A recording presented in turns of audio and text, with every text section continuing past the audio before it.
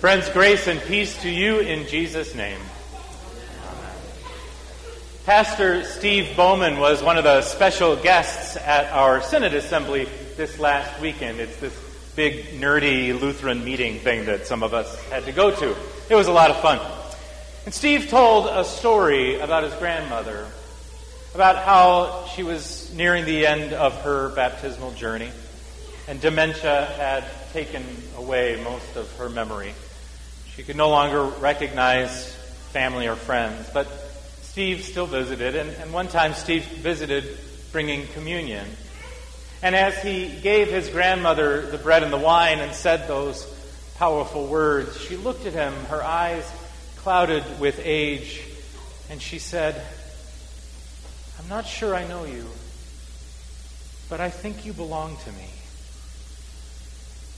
I'm not sure I know you, but I think you belong to me." Mike and Joey were brothers, just barely a year apart. Mike was older and adopted. Joey was younger and not.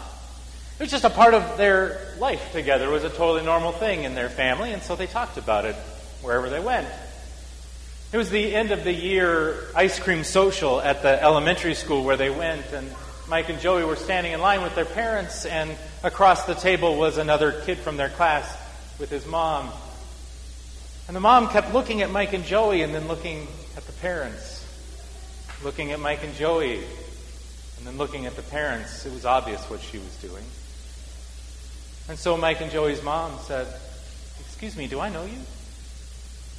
She said, "Oh, I'm sorry, I didn't mean to bother. It's just, they both look so much like you, and I was just trying to figure out which one is really yours." And Mike and Joey's mom looked at her and she said, "Oh, excuse me, these are both my sons." "Really?" And she said, "Oh, I'm sorry, but I mean, you know what I mean, right?" And Mike and Joey's mom said, "Oh, I know exactly what you mean. I'm wondering if you know what I mean. I'm not sure I know you, but I think you belong to me." Benny was raised by a single mom. She did her best. She had a whole host of physical and mental health problems, a classic case of arrested development. She just wasn't prepared to be a mom. Benny had a friend at school, and he went over to his house sometimes. And the Andersons, his parents, they just really loved Benny. And they encouraged Benny. It was the Andersons' house where Benny would go for dinner when Mom just simply forgot to buy groceries that week. It was the Andersons' house where Benny would get help on his homework, and they bought him science books, cool science books, to encourage him in his passion for physics and chemistry. And Benny grew up, and he went off to college, and he went off to grad school, and he moved around a lot, but he came home to visit. And he was in grad school and came home, and he was at his mom's house, and he looked at the refrigerator, and there was a scrap of paper with his name and address. It was like 4 addresses ago. He hadn't lived in that apartment. Heck, he hadn't lived in that state for years. But he went to visit the Andersons, and there on their refrigerator was his senior picture from high school, next to a piece of paper with his name and current address inscribed with a heart. Right there, prominent location, right next to their son. And they said, "Hey, can we have another picture of you? It's been a while, and this one's getting old." And Benny's heart both broke and was filled to bursting. "Not sure I know you, but I think you belong to me." When I was a pastor out in Denver, one Sunday morning, Hank came to church. Hank always came to church early wearing a suit. He was that guy. Hank was one of the older white folks who drove in from the suburbs. They'd been members for a long time, but had long since moved out of the neighborhood, but they came back for church. Hank was an usher. I loved Hank. Hank came up to me that Sunday morning. He said, "Pastor, where's Carlos?" Carlos was a neighbor kid who had come over to play one evening while the confirmation class was having fun out on the lawn. And And he stuck around, and Carlos came every Sunday, and Hank taught Carlos how to be an usher, and he loved it. And Carlos read in worship. He had impeccable English and was fluent in Spanish. It could help translate for our neighbors as they came in for help or looking for information or to be a part of the church. But one Sunday summer, Carlos just disappeared. And Hank wanted to know where he'd gone. I said, well, Hank, it's kind of a funny and terrible story. You see, last week, a couple of Mormon missionaries were in our neighborhood, and they were knocking on doors. And, we don't get a lot of white folks in black suits walking the streets in this community. And so they thought for sure it was immigration. And so they packed up and left. We think they're in Wyoming. We're not totally sure, but they just got scared. And Hank looked at me with this quizzical look on his face, and he said, wait a minute. Carlos is an illegal? And I said, well, I like to think of Carlos as my neighbor, my confirmation student, and no offense, but really one of our best ushers. But yeah, he and his family do not have the right documents to live here. And he looked at me and he said, well, are there others? And I said, Hank, over half of our neighbors in this community are undocumented. It's complicated.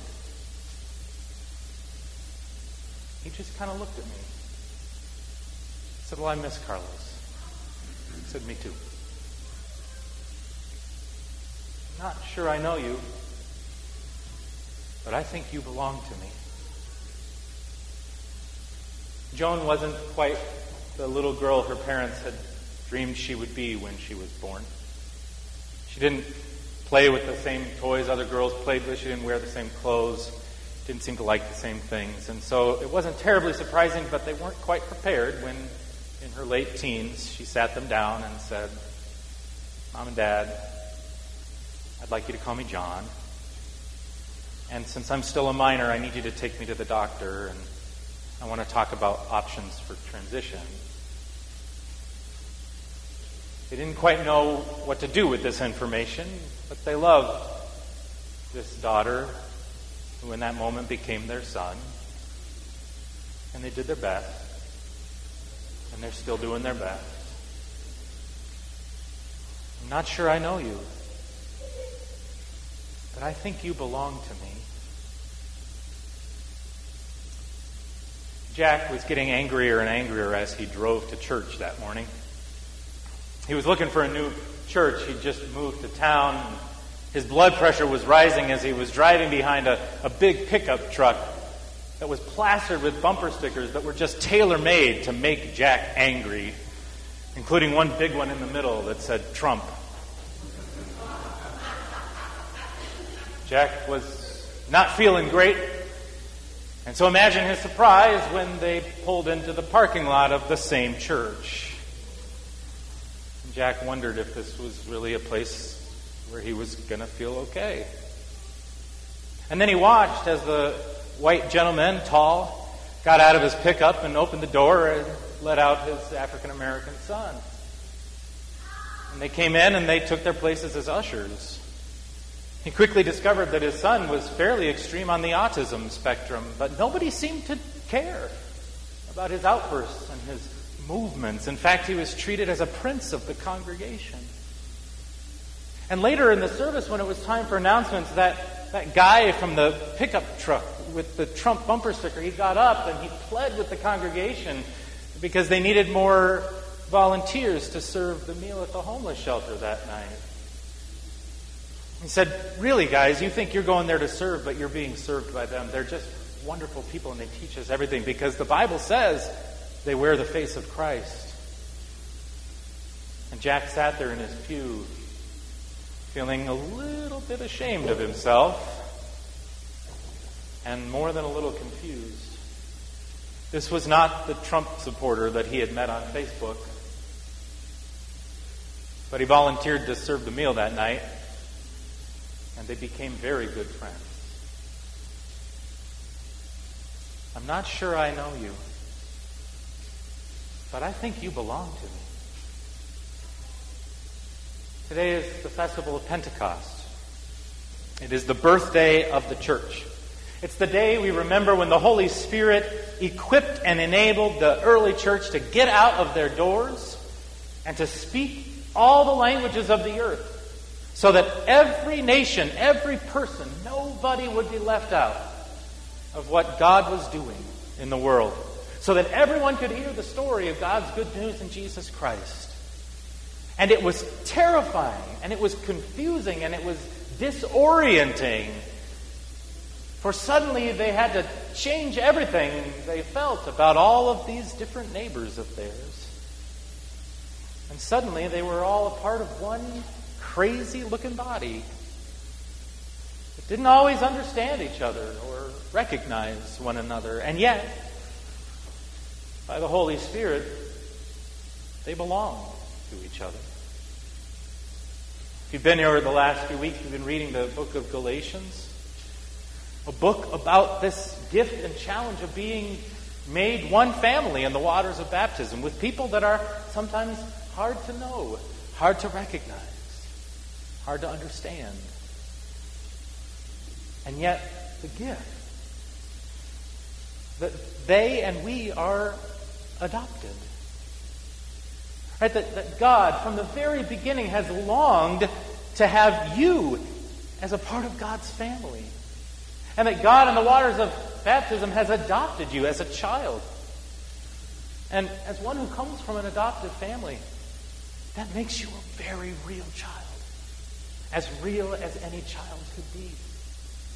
As Paul writes, you're not just children, you're heirs. Heirs of the promise. This inheritance is for you.